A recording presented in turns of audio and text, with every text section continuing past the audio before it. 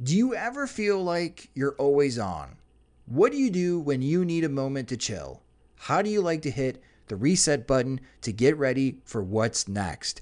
These days, everything is go, go, go. It's nothing but nonstop hustle all the time, with working from home and trying to stay in touch with friends and family, a million pressing social issues, and an expectation to always be on 24/7. Sometimes you just need a moment to turn off and hit reset. That's when you reach for Coors Light. It's made to chill. My moment to chill is watching baseball, especially when the White Sox are on.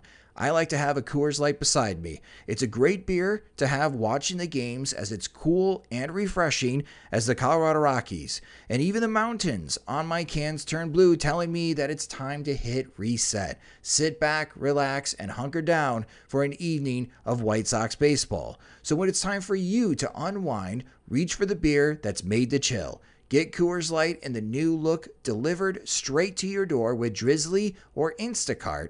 Must be 21 years or older to enjoy. Coors Brewing Company, Golden, Colorado. And as always, celebrate responsibly. Thinking about sprucing up your yard this spring but not sure where to start? The answer is as simple as picking the right plants. Proven Winners Color Choice Shrubs. Look for them in the white containers at your local garden center.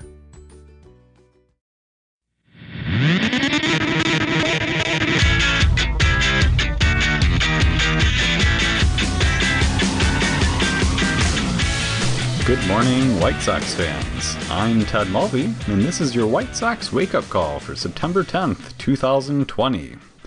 James McCann was the starting catcher tonight, and aside from catching a terrific Dane Dunning start, he also contributed 4 runs of his own. McCann got things started for the offense in the third inning, golfing a 1-1 curveball out to center for the first run of the game.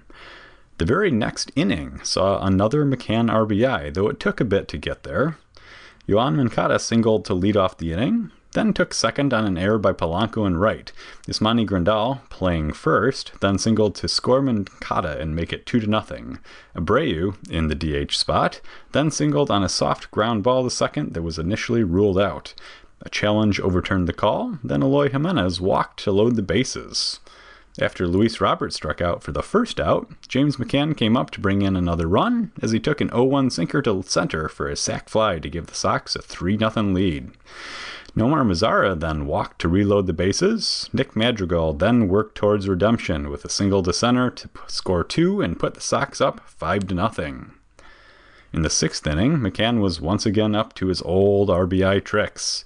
With 1 out, Luis Robert singled to center. McCann then hit a dinger to left center for his second home run of the game to give the Sox a 7-0 advantage. Mazara singled, and after Nick Madrigal lined out, Tim Anderson walked and Yoan Moncada doubled to left to score Mazara for the Sox' 8th run of the game. 8 runs was more than enough. Let's return to Dane Dunning's outing. While any illusions of a no-hitter or perfect game were out of the way, when Adam Frazier led the Pirates half of the first off with a single to right, Dunning nevertheless continued to improve upon past starts, going even further into the game than before. Despite a walk here or a hit there, Dunning didn't really face much adversity until the bottom of the 7th inning. Colin Moran doubled to left to start things off, and, as with Cease, the Sox immediately subbed him out for Gio Gonzalez. Of course, that doesn't really tell the tale of the tape, does it? Here's a better summary. Lots of weak contact led to 10 outs made on the ground for Dunning, and he threw 51 of 78 pitches for strikes. In all, he went 6 innings while giving up just 3 hits, a walk, and 3 strikeouts while improving to a 2.70 ERA. So, how'd the Sox close things out?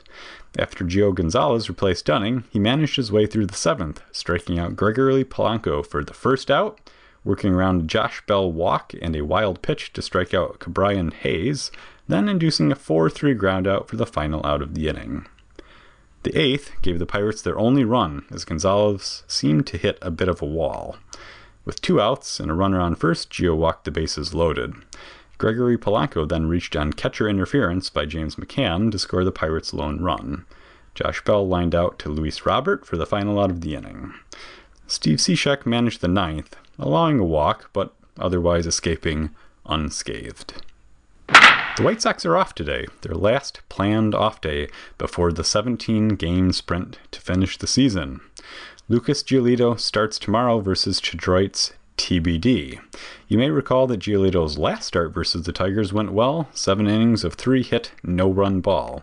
As for Detroit, I'd guess the Tigers are waiting to see how their doubleheader goes today against the Cardinals before naming a starting pitcher. First pitch will be 7:10 p.m. on NBC Sports Chicago. The White Sox listed starters are currently TBA, as Dallas Keuchel will be skipped this weekend out of quote-unquote abundance of caution. The team is planning on starting him next week in the series versus the Twins. TBA seems to be the theme for the series, though, as the Tigers haven't listed their starters for the weekend either. Folks, it would seem we're in for one big ol' mystery box, unless the Tigers and Sox opt for the washer-dryer combo. As for the rest of the AL Central, let's begin with the aforementioned Tigers.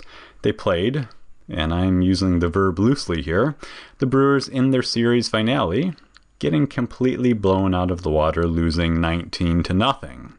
The Brewers set a franchise record for extra base hits in the game with 13, hitting 8 doubles and 5 home runs. For the Brewers, Corbin Burns continued to pitch well. He went 7 innings while striking out 11. The rest of the AL Central? I'll save the best news for last. The Twins were off today, which leaves us Kansas City-Cleveland. It was a scoreless game until the 6th inning when Alberto Mondesi singled home a run for a 1-0 Royals lead. Kansas City would then add on 2 in the 9th inning to waste Carlos Carrasco's fine start for Cleveland, giving the Royals the 3-0 victory. With Cleveland's loss, that puts the Sox a game up and in first place alone.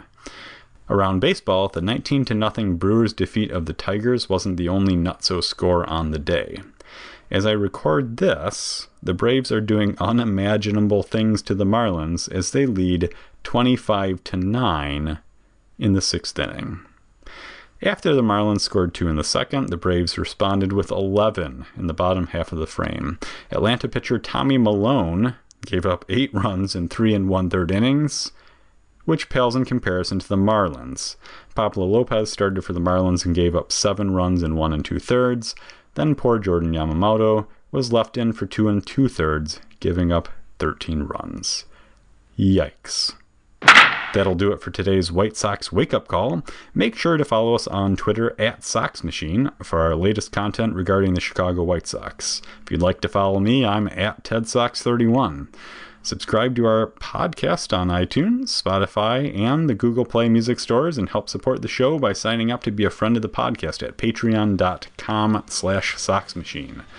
Thanks for listening to White Sox Wake Up Call. For SoxMachine.com, I'm Ted Mulvey.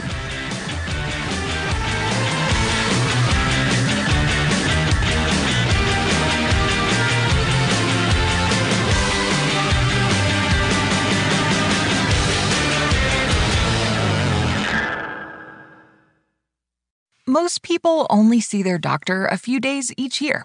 For all the other days, there's CVS Health Hub, where you can see a provider, fill a prescription, and grab the essentials you need in just one trip, even on evenings and weekends. For care between doctor visits, from earaches to help with diabetes or sleep apnea, visit your local CVS Health Hub today. That's healthier, made easier. Services vary by location. See cvs.com/healthhub for details.